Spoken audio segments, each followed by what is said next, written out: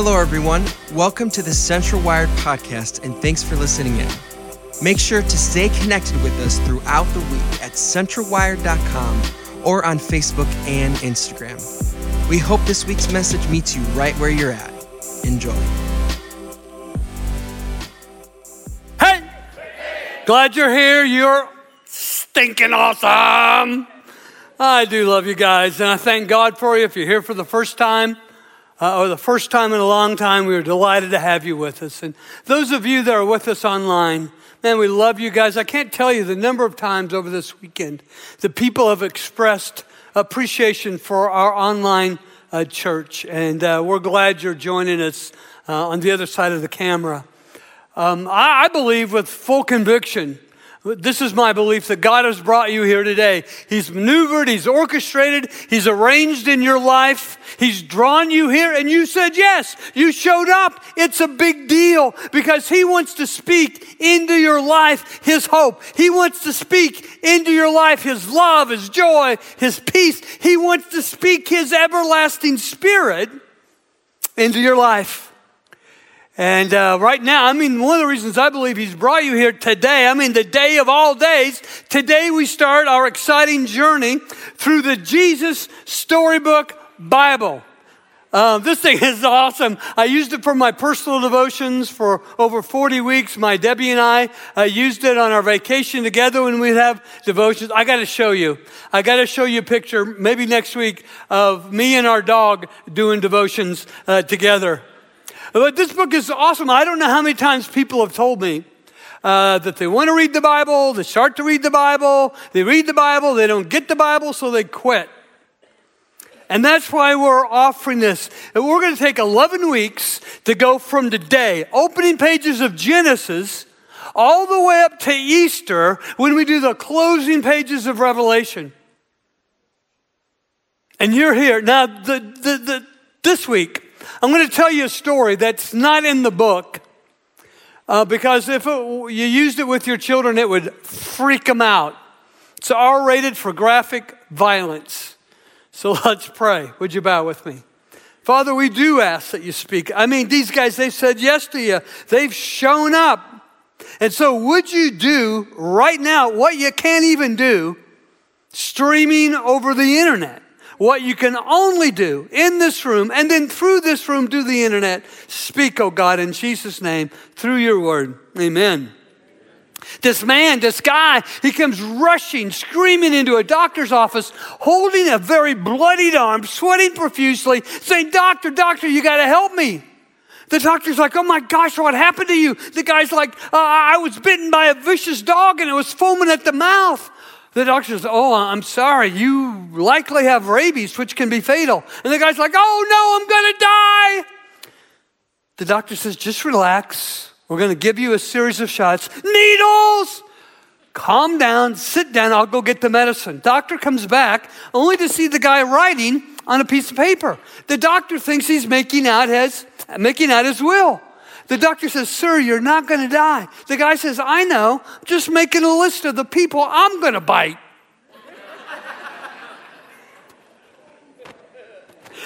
Oh, I'm so weird. Here's the takeaway from today. Not that joke. Trouble is inevitable. Happens to you. Happens to me. Sometimes it comes in bunches. Sometimes it's barely tolerable. Trouble is inevitable. Drama is optional. In fact, it's the reason I think that they should call Facebook Drama Book. You don't have to do the drama. Trouble is inevitable. Drama is optional.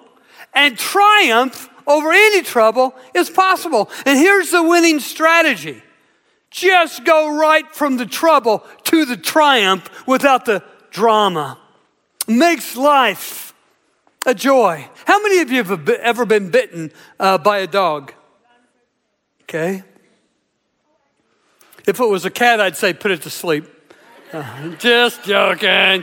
No, a bunch of us have been bitten by dogs, but all of us, every single one of us, has been snake bit by the ancient serpent. Jesus called Satan the ancient serpent. from eternity, once God created him as the greatest of all, most beautiful of all angels, and he rebelled against the throne of God, and God threw him out. From that moment, he was a liar, the father of lies, a murderer who seeks only to kill, steal, and destroy in your life. The ancient serpent. In fact, I love the opening chapters, first 2 chapters of this Jesus Storybook Bible. I mean, it's beautiful, well written, well crafted, compelling. I mean, it's moving. But then we get to chapter 3, and in the beauty of all God has done, all God has created, the glory of the cosmos, the centerpiece being 2 human beings, Adam and Eve, man and woman. Into that garden slithers seductively the ancient serpent. Satan takes the form of a serpent and begins to whisper over Eve and Adam's souls. Lies. He puts thoughts in their head, and when they believe the thoughts that he puts in their head, man, that's an ugly road. And I want to tell you, I want to give you just a warning from the father figure, the old guy in the church. Your thoughts in your mind are not just created out of a vacuum.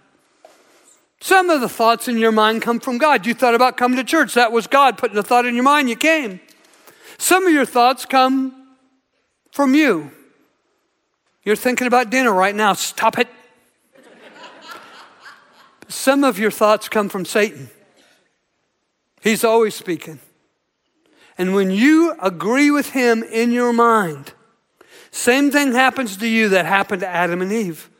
They broke relationship with God. They disobeyed God. As they believed the doubts Satan put in their mind, they distrusted the utter goodness of God. That was what that was all about. And when they did, it wrecked everything. They immediately, as soon as they rebelled, as soon as they sinned, as soon as they broke relationship with God, 3 things and then happened. They felt shame. They were afraid. They withdrew from God, but they also began to die. Everything began to die. Everything in the cosmos got wrecked. Now there would be wars and every kind of wickedness. There would be rape and racism. There would be viciousness and violence. There would be natural calamities that were, horrific, like tsunamis and volcanoes and earthquakes, famine, pestilence. And as a result, there is this terrible ripple effect that all through history has touched every single life. Has touched your life, has touched my life. There's trouble. There's brokenness in me. There's brokenness in you.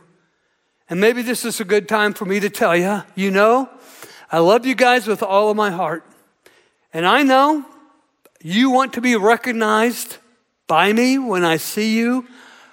I just want you to be understanding because I'm losing my vision. This eye has been dead for a long time. I went to the driver's DMV, took the vision test, couldn't see a thing. They wouldn't give me a license. I appealed to the state of Wisconsin. They said you can drive for a few more months. And my doctor assures me that she'll get me licensed at least to drive during the day. The bad news is, that's the good news. The bad news is there's no cure. And so you've become very fuzzy to me. Unless we're close enough to kiss, and we ain't going there. So just be understanding of the fact that I may not always recognize you every week. That's just me. That's the brokenness in me. Everybody's got trouble. Trouble is inevitable. And here's what I know. My Debbie have made a determination, though it's deemed incurable, put the eye drops in, take the vitamins, though it's deemed incurable, we're going to pray every night that the Lord Jesus extend his nail-pierced hands and touch my eyes and restore my sight. Yeah. I hope the clap is for him. The clap is for him because he is able. I believe he is able. He's creator of all that is, the earth, the sky, the sea, all that's in them. He made everything out of nothing. Nothing's too difficult for God. He is able. But even if he doesn't, he is able to restore my sight. But if he doesn't, and the blindness continues, I'm still going to love him. I'm still going to praise him. I'm still going to serve him. I'm still going to be his pastor. In fact, I will pray, Lord, flood the eyes of my heart with light that I might see the hope to which you've called me. It's not about these eyes, it's about these eyes, and that's what I want to see with. If we could skip the next slide, because I've already said it. God get really ticked off. He pulls out a big can of butt whooping on Satan. And God said to Satan, because you have done this to the woman and the man, you are cursed, cursed, cursed. Now when he says cursed 3 times, a couple things go off in my heart. Number one, I know that the number 3 is hugely significant in the Bible. Father, Son, and Holy Spirit. Jesus the same yesterday, today, and forever. But 3 times, man and woman, I think it's inclusive of all of us. Satan, you are cursed, cursed, cursed, because what you've done has brought trouble and pain and struggle into every single life of everyone who ever walks this planet. Trouble now will be inevitable. You are cursed, cursed, cursed. And I'm declaring war on you, Satan. I'm declaring war between you, Satan, and the woman, between your offspring, demons, and hers, Jesus. Now, she doesn't know. Eve doesn't know. He's talking about Jesus. She thinks God is talking as he curses Satan. She thinks God is talking about a baby born to her. That a baby born to her will come and look what happens. This heir of Eve will crush your ugly head like a pumpkin. And she thinks it's going to be her baby. What we know that Jesus, the reason we know it's Jesus, check it out, the Word of God. The reason the Son of God, Jesus, appeared was to destroy the devil's work. In my life, in your life, in the world, it cost God plenty. To get you out of that dead-end, empty-headed life, he paid with Christ's sacred blood. This was no afterthought. God knew what he meant. God knew all along that it would need to happen. God knew, we know, because we know the end of the story. It's just that Eve didn't know. This was no afterthought. God always knew he was going to do this. It's very personal. He was going to do this for you. If it was just you and Adam and Eve, he was going to do this. He was going to send Jesus, his only one and only Son, to die for you. In fact, here's the truth. God took away Satan's power to accuse you, and God openly displayed to the whole world Christ's triumph on the cross when your sins were taken away. Now, here's something you got to understand.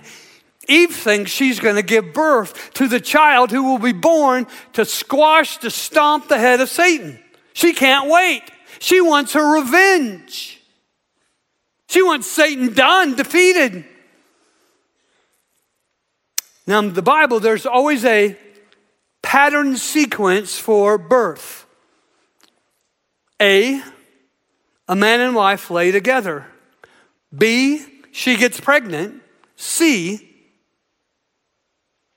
she gives birth. You've just had the ABCs of sex education. You can thank me later. But look at the text with me. Look what happens in this account. Adam, A, lay with his wife. B, she became pregnant and gave birth to Cain. But look, later she gave birth to his brother Abel. Cain and Abel are twins, but they are anything but identical. When she gives birth to Cain, when he's the first baby coming out of her womb, she's like, oh my gosh, this is the one. He's the deal. He is everything. He's the only thing that matters. He's the one who will stomp and squash the head of Satan and defeat him. Look at the text. She conceived and bore Cain, saying, I have gotten a man with the help of the Lord. It sounds okay, but as I studied the Hebrew for this text, the phrase with the help of the is nowhere in the text. If you translate the Hebrew literally, here's what we get in English. I have gotten a man, comma, the Lord. She thinks the little baby boy she has given birth to is the one, the only one that matters, the one who would destroy the works of Satan. In fact, that's why she names him Cain, which means to get, to acquire. You're the one that matters, baby boy. And then shortly, seconds, minutes, however, later she gives birth to Abel. Scripture says, then she gave birth to his brother Abel, and she said, just take him away. He didn't matter. He's nobody. He's nothing. Don't need him because his brother, the firstborn, Cain, he's the deal. He's the one. And so she names her second little boy Abel, which means you don't matter. Empty of substance. We don't need you. You're nothing. And so growing up, that's what these two boys got. That's what these two boys heard. That's how these two boys were treated. Hey, Abel, clean up the table and bring your brother a second helping of mashed potatoes and give him another good big slice of Spam because he's the one and you're nothing. And when you clean up the table, wash the dishes. Your brother's got to go read the newspaper. And when you're done washing the dishes, take out the garbage. You're nothing. You don't matter. Can anyone relate? I hope you didn't grow up in a home like that, but I know some of you did. Where it's like, hey, you'll never amount to nothing. You're a loser. You don't matter. Maybe you didn't hear it from your parents. I pray to God you didn't. But maybe you got it from a teacher at school. Maybe you got it from a coach, supervisor at work. You're nothing. You don't matter. We can do this without you.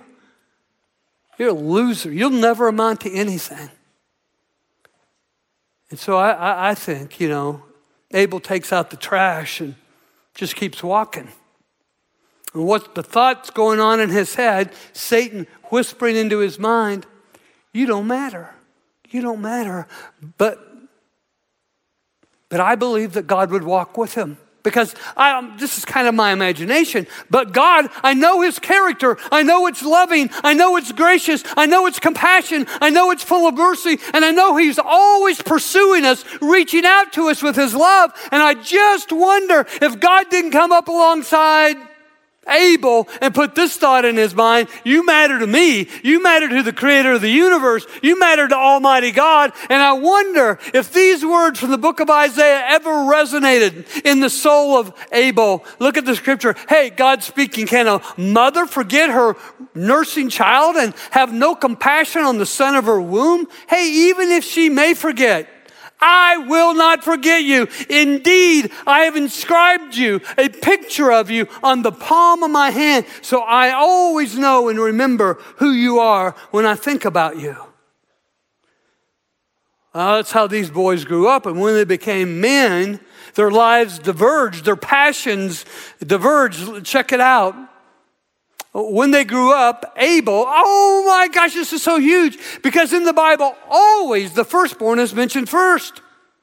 But here, Abel is mentioned first because God says it's not the rank you're in, it's the character of your heart. It's how much you love me. It's how much you trust me. It's how freely you worship me and give to me.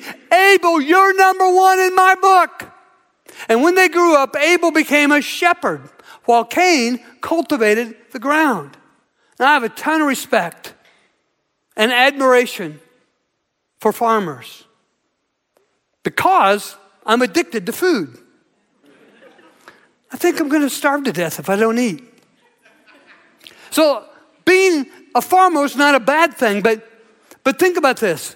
Everything in the Bible means something, and everything points to Jesus. And that Abel would have a passion to care for flocks of sheep points us to Jesus, the Good Shepherd. In fact, I wonder, God with him whispering, you matter to me, you matter to me. I wonder, I'm directing you, I'm guiding you, I'm caring for you. I'm wondering if Abel was actually the first one to sing the Psalm of David. Psalm 23 goes like this: the Lord is my shepherd. I have everything I need.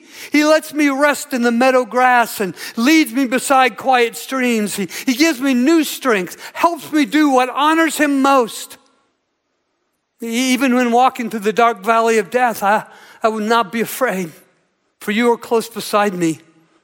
Your goodness and unfailing kindness will be with me all my life, and afterwards I will live with you forever in your home. I'm getting out of this home. I'm living with you in your home. I know Psalm 23, what I just shared with you, is one of the most loved passages of Scripture, maybe the best known. In fact, I use it every night when I lay my head down on my pillow, shut my eyes, and I begin to say to myself, the Lord is my shepherd. And you know the Hebrew root word for shepherd is the same as the Hebrew word for friend. The Lord is my friend who shepherds my life. And I'll go to sleep. And then 2 hours later I wake up, get up, go pee. Hey, old age ain't for sissies. Go back to bed, lay down, begin to recite it again until I get to that quiet streams part. Then I got to get up and go to the bathroom again. But no, this was an image, Abel pointing to the image of Jesus. And as both these men worked the field and cared for their flocks, look what happened. When it was time for the harvest, Cain presented some. Say, like with disgust in your voice, some. You guys ain't never getting a job in Hollywood. No.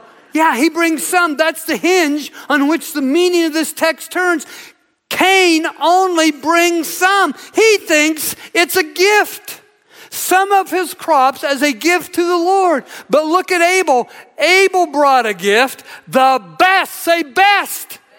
Yeah, he brings the best portion of his firstborn lambs from his flock. These are the first lambs. He doesn't know if he's going to get any more lambs. There's no guarantee. But because he loves the Lord, wants to worship the Lord, wants to thank the Lord, he brings his first and best, believing that the goodness of God will prevail in his behalf and God will bless all the rest and he'll get way more for himself than if he just kept and brought some like his brother. You see, Cain was doing worship his way. And that still happens today. People saying stuff like, hey, I can be a Christian and not go to church. Really? Where'd you get that, on a fortune cookie? It's not in the Bible. Bible says just the opposite. In fact, Scripture says if we follow Jesus, it was his pattern every weekend to be in worship. But there's people who do Cain worship. Abel did God worship, God-centered worship. I'm giving you my first and I'm giving you my best. If you're unfamiliar with the Christian faith, this is why Christ followers, out of every pay period, bring the first 10% of their income to the Lord. Scripture says, bring the whole tithe, 10%, the first and best, into my house. Test me in this, says the Lord Almighty, and see if I will not throw open the floodgates of heaven and pour out so much blessing that you will not have room enough for it. I just want to give you a picture of what happened here. Cain comes, lays some crops on the altar. Abel comes with the lamb. He puts his hand on the head of the lamb. It's a little bit of pressure. And he begins to confess his sins over the head of the lamb. He's transferring his sins to an innocent substitute. Why? Why would he do that? Well, let's flash back to his mom and dad. His mom and dad have told him and Cain the story of their time in the garden till they have it memorized. And what happened? They sinned against God. They rebelled against God. They broke relationship with God. They were thrown out of the garden, but before they were cast out, to deal with their fear, to deal with their shame, to make the relationship right, God had them put their hands on lambs. and confess their sins on the heads of the lambs, so that their sin is transferred to the innocent substitute, and then with all the violence he could, slash the lambs' throats. Makes garments of skin from the lambs, dresses Adam and Eve to cover their shame, to take away their fear, to make right the relationship with God. But it was the shedding of blood that provided the forgiveness of sin. Check it out. Everything is cleansed by blood, and sins are forgiven only if blood is poured out. You see, it was meant to point to Jesus. He was our innocent substitute on the cross. When we confess our sins, when we reach out to him and confess our sins, every wrong thought, every dark deed, every ugly, hateful thing we've ever done is transferred to him. And transferred to us is all his goodness. All our imperfections on him, all his perfection on us. And all the violence of God falls on Jesus for our sin. All the anger of God falls on Jesus. All the condemnation of God falls on Jesus. All the judgment of God falls on Jesus. So that when we surrender our lives to Jesus, God will never be angry with us. God will never judge us. God will never condemn us, because Jesus took it all on the cross. And when he rose from the dead, he offered that same supernatural power for us to live in, to do marriage and parenting and finances and feelings in. It's good news.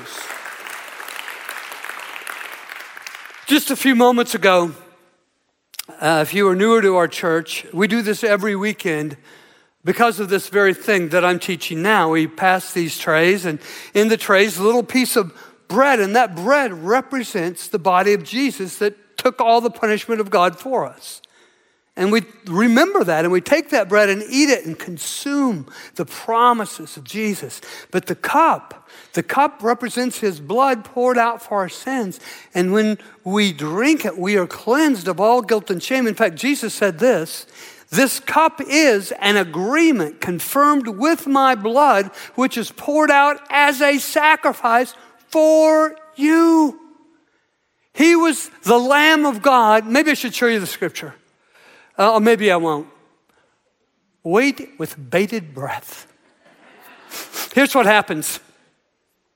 Cain, he goes ballistic, majorly ticked off. Cain was very angry, and his face was downcast. He's kicking his crops he brought to Jesus, and I don't care about this God anyway. Who needs him? And the Lord said to Cain, and in my mind, just to tell you, I believe God is pursuing Cain and following along behind God as a little lamb. My imagination. But he says to Cain, why are you so angry, man? Dude, if you do what is right, will you not be accepted? Check it out. Here's the thing that happens next. And if you do not do what is right, sin is crouching at your door. See what I think? I think the Lord keeps pursuing Cain, leaves the lamb outside on the front step. The Lord goes into the house and says, hey, sin is crouching at your door. It desires to have you, but you must master it. Now that sounds pretty scary to me. Like, it's Halloween and you go answer the knock on your door. Instead of some sweet little kid saying trick or treat, it's a bunch of devils going, yeet. So you scream, run, jump under your bed, and dear Jesus, help me.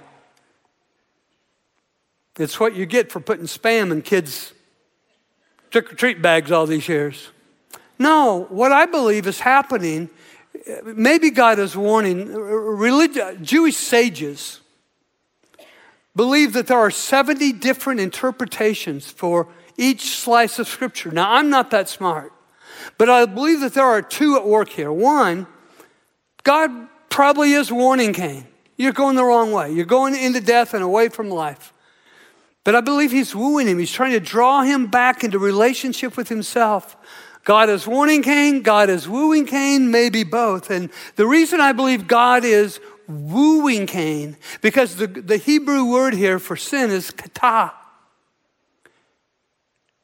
And it can easily be translated sin offering. Like Jesus on the cross dying in our place for our sin, his blood shed. He was a sin offering, the innocent substitute in our place, taking the punishment we deserve for our sin.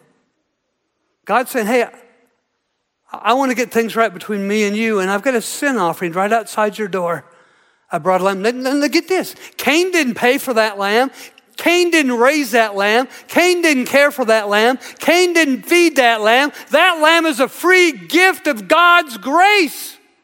Just like me and you. I don't deserve to have the superabundant life of Jesus, but he gives it by his grace. I don't deserve to have sins forgiven, but he gives it by his grace. I don't deserve to be cleansed of guilt and shame. It's a gift, the grace of God through faith in Jesus, who is the Lamb of God. In fact, Scripture says this. This is how much God loved the world. He gave his own Son, the Lamb of God, his one and only Son.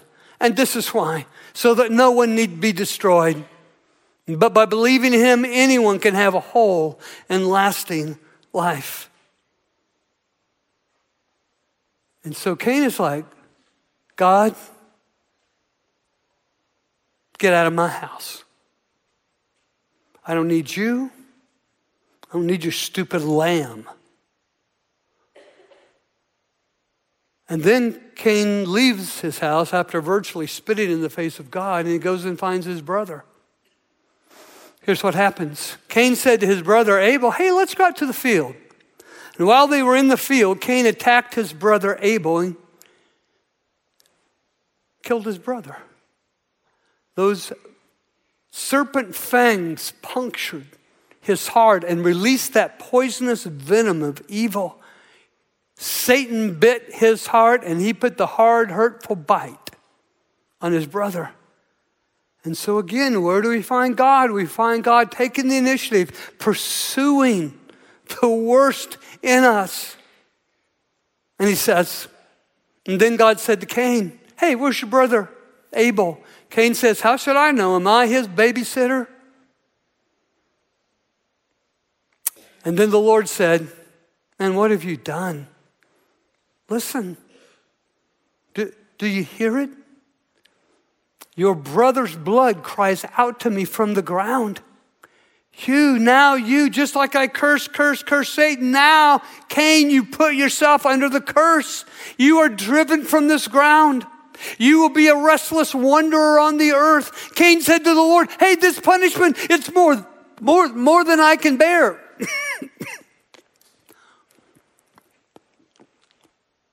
I will be a restless wanderer on the earth, and whoever finds me will kill me. But God says, not so, man. Anyone who kills Cain will suffer vengeance 7 times over. And then the Lord put a mark on Cain so that no one who found him would kill him. So Cain's going to be protected. He did the worst, but he's going to be protected from the worst. Now my research, and I'm no scholar, but my research indicates that that mark was either placed on his arm, tattoo, or on his head. My research indicates that it was the last letter of the Hebrew alphabet, Tav. And the picture, letters in Hebrew alphabet each have a picture, and the picture of a Tav is a cross. God put the sign of the cross on Cain to protect him from death, even though he'd done a bunch of bad stuff. When you came to Jesus and were baptized, the sign of the cross was put on your heart to protect you. There have been times in my life when I've had more than a bit of Cain in me, but he got killed. Cain got killed out of me when I was baptized. That's why we're having a big baptism weekend next weekend, because some of you have still a bit of Cain in you, but you can get cleansed of all guilt and shame, put your past behind you, have your sins washed away.